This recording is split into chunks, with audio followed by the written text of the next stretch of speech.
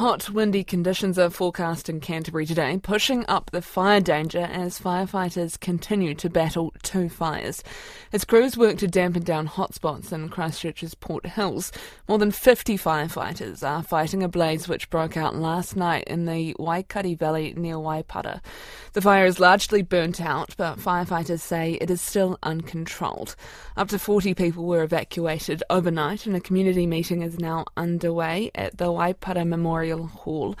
Hurunui District Mayor Mari Black is there and joins me now. Tēnā koe. Who is at this meeting?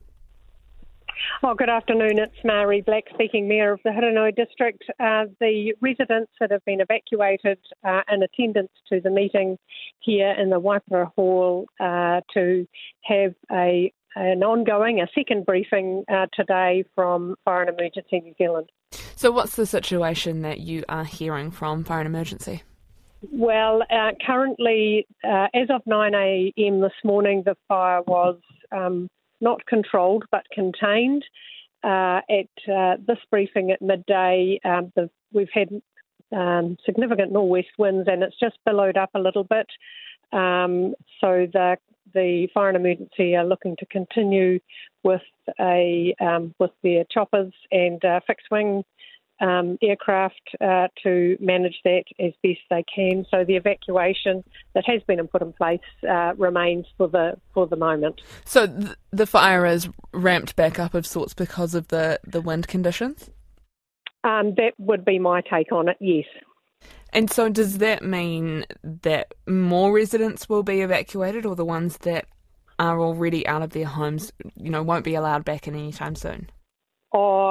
No, I think the evacuation will be just for those that have already been evacuated, and so that condition remains with those people.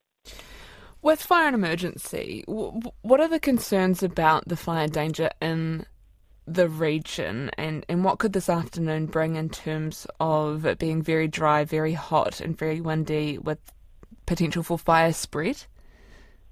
Look, the recent dry weather has exacerbated the fire risk across this region, and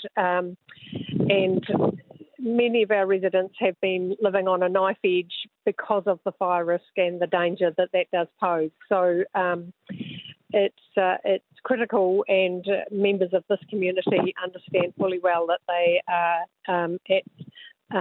at the support or receiving the support of Fire and Emergency New Zealand whilst they can apply their expertise and manage and contain this blaze because of all of those conditions that we've just spoken about. And just lastly, is there any concerns in terms of resource for Fire and Emergency having to be across two really large areas of Canterbury? I'm not aware of that, but certainly I would like to acknowledge our volunteer fire brigades. We've got a huge resource from across the country here, but primarily our volunteers, our fire and emergency systems are volunteers. So, it's a heavy burden that they are, that they are offering our communities to protect us and keep us safe. Tēnā koe, thank you very much. That's Hurunui District Mayor Mari Black.